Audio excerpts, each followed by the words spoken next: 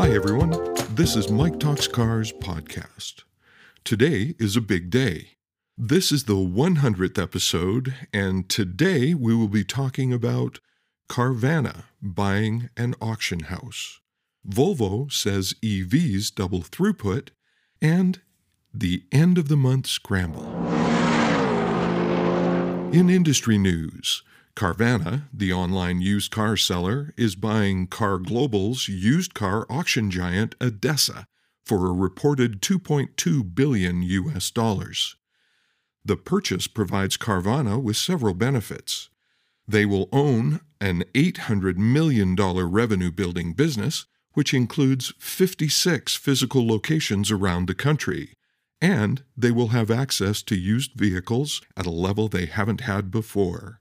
These two businesses are highly complementary and should provide opportunities to grow both businesses going forward.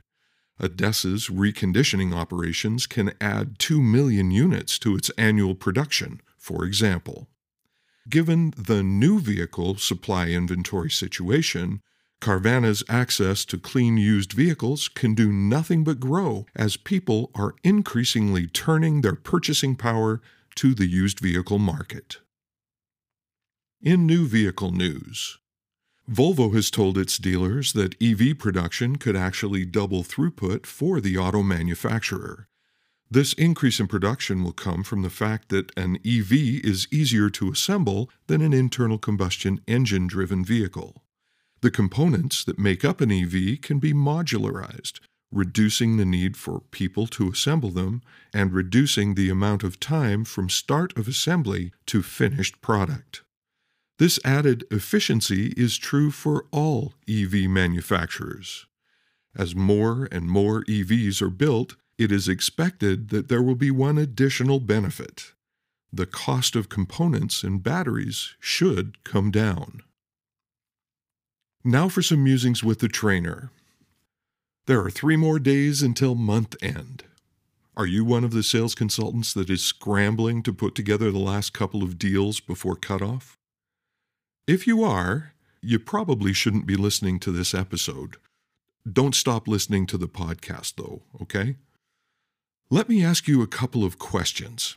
Did you have any downtime earlier in the month that you struggled to fill with customers?